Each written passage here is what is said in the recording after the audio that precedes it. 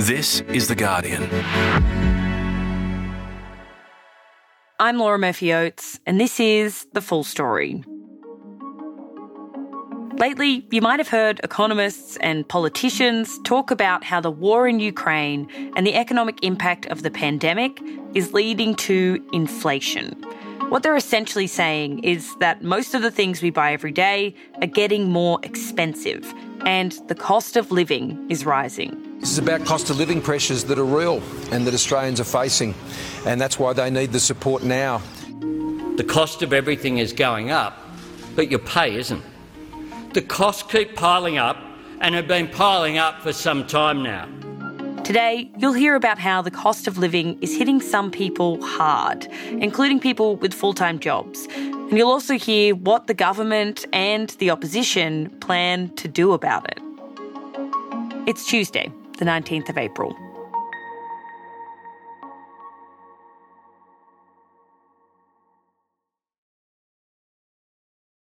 Hello, how you going? Not bad, how are you? Stephanie Convery is an inequality reporter at Guardian Australia. So, Steph, as inequality reporter, you've been looking at the cost of living and how it's been impacting people. What are the main things that have become more expensive for regular people over the past year? I think everyone you speak to these days will say that everything has gone up. I mean, we're currently in the middle of a rental crisis. Everyone knows that rents are skyrocketing everywhere and have been really since the start of the pandemic. We've been seeing rents going up all around the country. Groceries also have been going up, particularly in the last few months. We've really noticed a shift in prices at the supermarket. And of course, there's petrol as well. With the war in Ukraine, the price of petrol has skyrocketed. It was hitting over $2 a litre in Sydney not very long ago. And I mean, I don't think we've ever seen that. I don't remember seeing that in my lifetime. So according to the Australian Bureau of Statistics, consumer prices rose 3.5% and wages just 2.3% last year. And basically what that means is your salaries are not keeping up with the cost of living. You're not getting enough money to pay for the things that you need to pay for. And even those on full-time incomes are struggling. This is one of the things that is really striking about the situation we're currently in. So, Steph, to understand the cost of living, you've been speaking to a whole bunch of people. One of them is Julie Marie Hay. What can you tell us about Julie and her situation? Okay, so I'm Julie Marie Hay and I am 41 years of age now. So Julie is 41. She's an enrolled nurse and she works full-time in Perth, where she lives. I couldn't imagine doing anything else. Really, really love what I do for my patients and just spending so much more time with people and being able to help them through some of the hardest moments. Sometimes it's the smallest things that makes the biggest difference in those critical times. She's the sole primary carer of 3 children, all of whom have ADHD. And Julie says that she didn't always struggle on her nurse's salary, but in the last year or so, pretty much since the pandemic started, it has been a significant challenge. On top of her nurse's salary, she also receives small supplementary payments from Centrelink and occasional child support payments. And all of those things together is still not enough to keep the family's heads above water.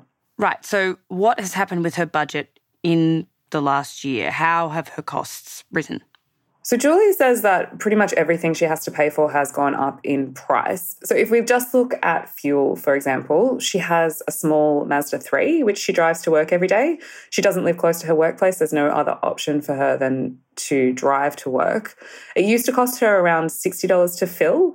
When I first spoke to her, it was costing more like $80 or $90 to fill, and that was even before petrol hit the skyrocketing prices that it has in the last few weeks. Rent has also gone up massively in Perth. So Julie's rose $60 per week last April, $60 per week. As of a few weeks ago, it's gone up by another $30. So that's $90 per week in 1 year that she's paying more than she was before. It's pretty dire.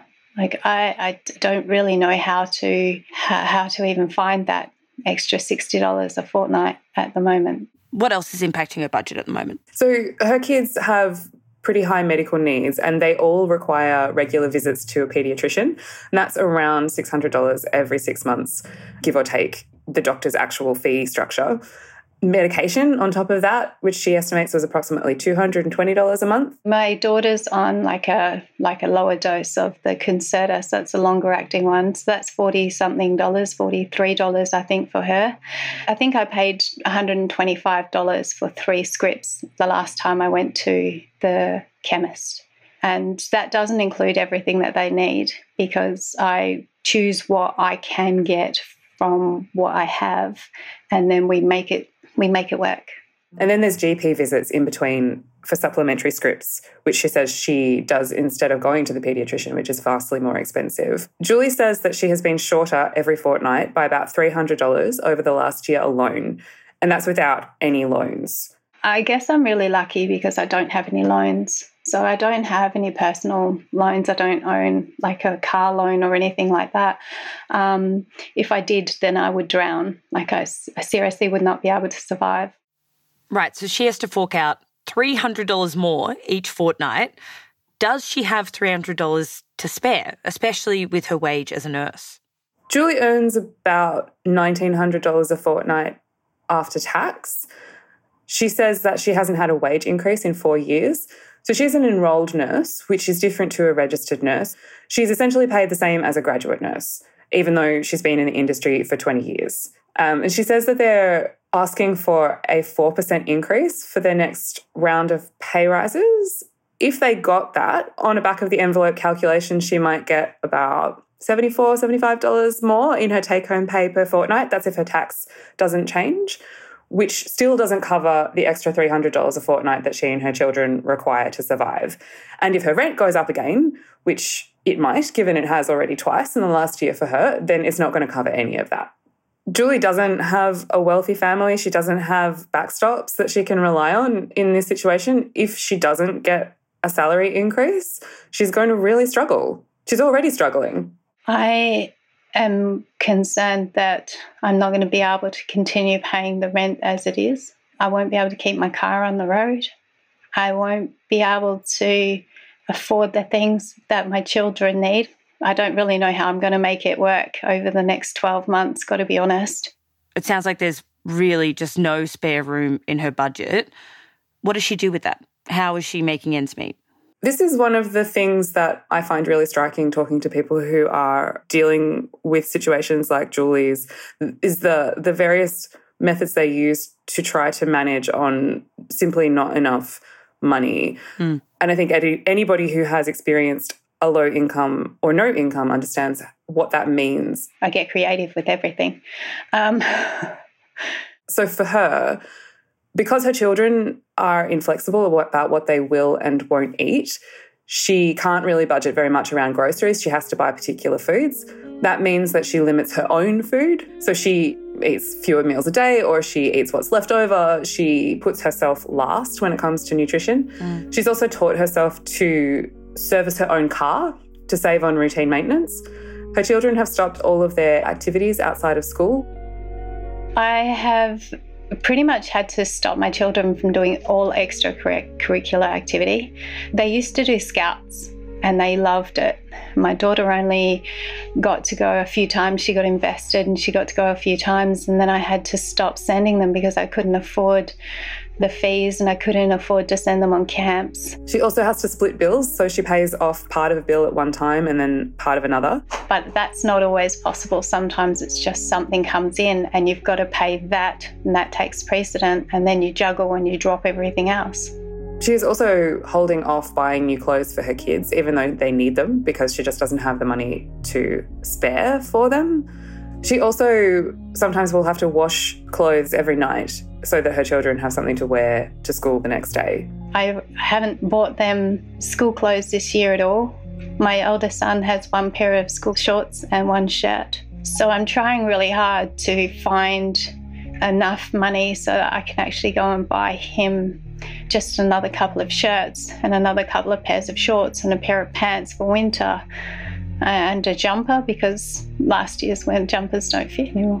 And all of these sacrifices really weigh on Julie. You lose the joy in life. I used to be able to get up in the morning, and even though my kids were not behaving the way that I needed them to get ready for school and things like that, I still managed to be able to keep a positive outlook. I used to love my job. I'm starting to kind of get to the point where it's tiring me out. It's harder to like the things about it that I used to like.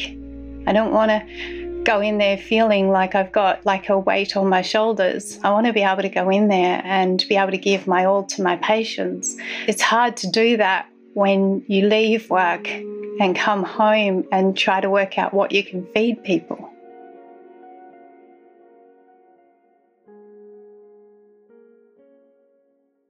So, Steph, I'm wondering what you thought about Julie's story after speaking to her, because, I mean, I imagine most people would assume that a nurse is paid a decent wage, especially in a pandemic. But as she has told you, she is worried about making rent. She can't afford some of the basics. So what was your reaction to that? It's pretty distressing to hear that even somebody who has a full-time salary can't make ends meet in this day and age. I mean, the more that I talk to people for this role, the more stories like this I hear. So it becomes less surprising, but it is still distressing and new when you hear somebody's story and the lengths that they have to go to in order to keep their family clothed and fed and with a roof over their head.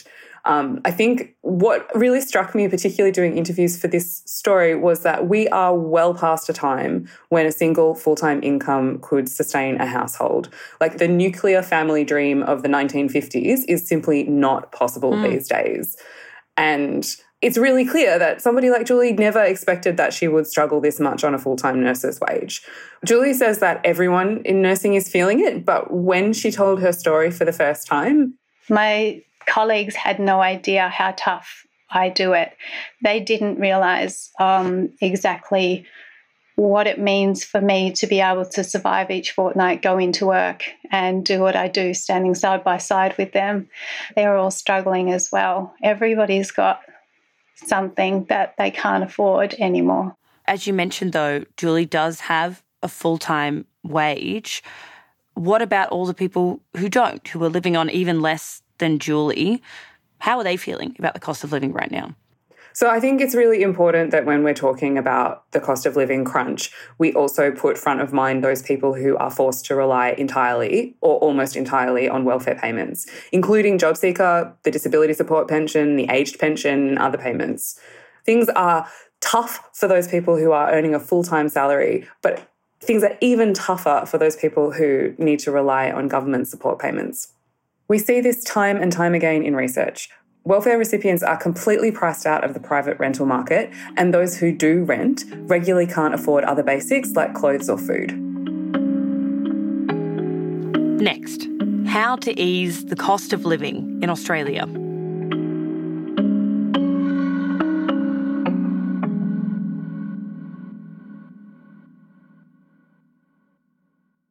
So, Steph, to address this cost of living crisis, the budget really was called a cost of living budget that was handed down last month. There were quite a few measures in there to address the cost of living. Can you talk us through those? So the federal government's current solution is to basically propose a bunch of tax cuts and concessions. So the first is a $420 tax offset for low to middle income earners. That equals about $4.1 billion. They have also included some other one-off payments. That includes $250 for concession card holders. In total, that means approximately $1.5 billion. They're also temporarily halving the fuel excise, which basically means they're making petrol cheaper by cutting the tax on it for a solid 6 months. So that will run from the 30th of March to the 28th of September this year. But there's been some criticism of all of these measures. Right, it's been a couple of weeks since this budget was handed down. What has been the general response and the criticism of this budget? So some of the key research that's come out since then, particularly out of Australian National University's Centre for Social Research and Methods, is an analysis of those measures that basically shows the vast majority of the benefits will go towards middle and upper income earners, not the people who are most worse off. So Associate Professor Ben Phillips from the Centre basically came to the conclusion that the tax offset itself, that's the $420 tax offset, was probably not really needed. The $250 one-off cash payment to people on low incomes basically fails to address the systemic issues with the rate of welfare. This is Phillips' take, and it is essentially supported by a whole lot of organisations working in the welfare and social services space. Basically, a $250 flat payment, he says, is nice, but not much in the scheme of things. And for people on welfare payments, I'd be more concerned about the long-term problem, which is that they don't receive enough money on a weekly basis. Crucially, I think households that are experiencing the most amount of financial stress, which is those who are in the lowest 20% when they're ranked by income, received only 15% of the financial gains from those measures. In fact, the modelling from the Australian National University basically showed that most of the money was going to go back to households that are already making more money overall. So it's not going where it's needed, which is to people on the lowest incomes who need the most support to keep up with the astronomical rise in the cost of living. The other criticism of these budget measures has come from the opposition. So Shadow Treasurer Jim Chalmers said in his budget reply speech in Canberra on Budget Day that the Coalition's budget was, quote, chock full of waste that could be trimmed. So what does Julie make of the budget measures that were announced to ease this pressure on her and ease the pressure on the cost of living? Really understandably, she says that they're not enough and she can't see how they're going to drastically change the situation. It's not going to help me now. Like, how does that help me get through my fortnight to fortnight? I'm not eligible for the one-off payment. I think the one-off payment is a bit of a slap in the face to those of us who are really struggling. We don't really have the opportunity to use a one-off payment in a way that is constructive. It doesn't help pay your bills over a period of time. It might pay one. I don't know how I'm going to cover it, and I don't know how anybody else does. And the things that the government's doing is not helping at all. How's the government responded to these types of criticisms and to the overall point that this budget maybe isn't fair, doesn't actually do a lot for the lower income people? The government basically says that it is fair. Frydenberg went on ABC 7:30 on budget night and he called the measures fair. He said they were a dramatic and material improvement to the bottom line and were very practical, responsible measures that respond to people's needs. We've provided cost of living relief, which is really important to Australian families right now. This is the number one topic of discussion around the kitchen table, and we've done it in a practical, in a temporary and in a targeted way. So, Steph, we do know that things could get worse from here. Rental prices and inflation are predicted to rise. And while the government does say that wages will go up, they have been wrong about that a whole bunch of times in the past, and many experts have significant doubts about this. So I'm wondering what that's going to look like over the next year or so in the broader sense. What types of things will we see?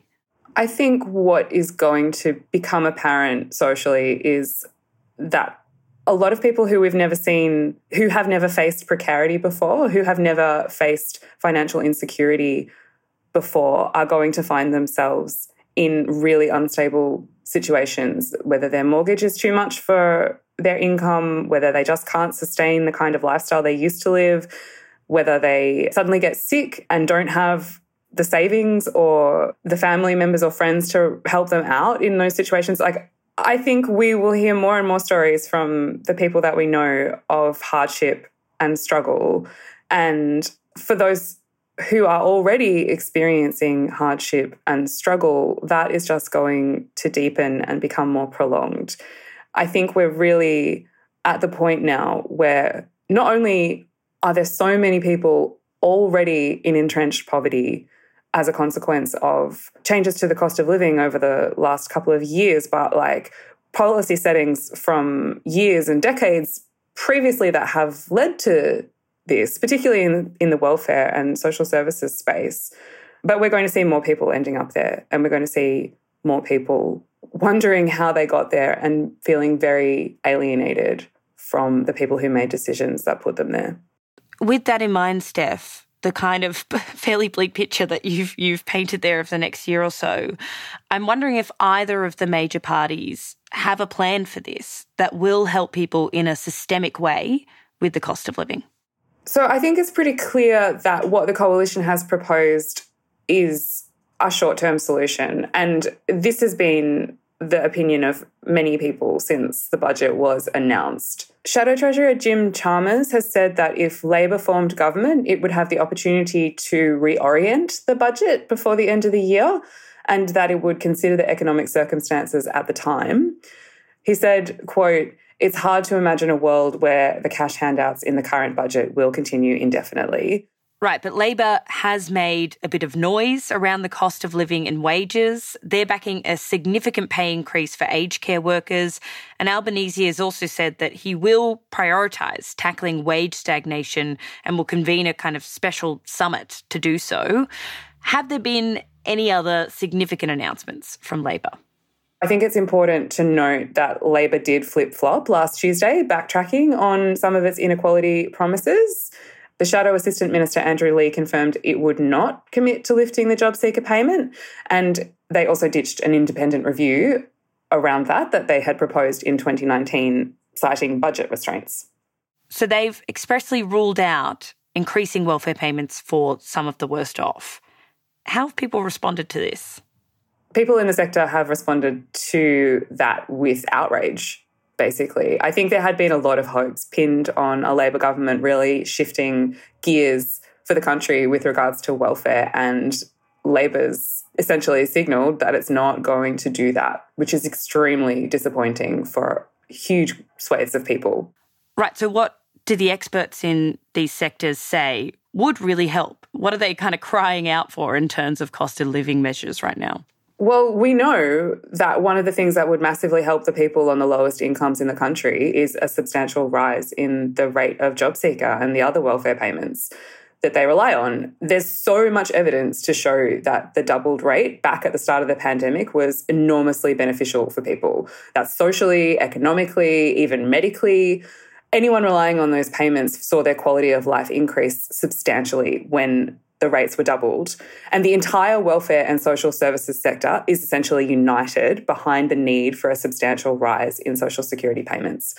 And companies basically need to pay their workers more. Wages need to go up. And that goes to the nature of our industrial relations system and the environment in which that happens. And that's a whole other story. But between those two things, wages growth and increases in welfare payments, we could see a whole different kind of society. I think we all need a raise. I think we actually need to be paid what we deserve, to do what we do on the front line and to do the things that everyone's doing in terms of their everyday life. We all give our all. I don't understand why we're not treated with respect and shown that we are deserving of a pay that actually gives us the living experience that we should be getting. I don't want to dread going into work anymore. I want to be able to love what I do again. I don't want to feel like what I'm doing there is not worth what I'm doing.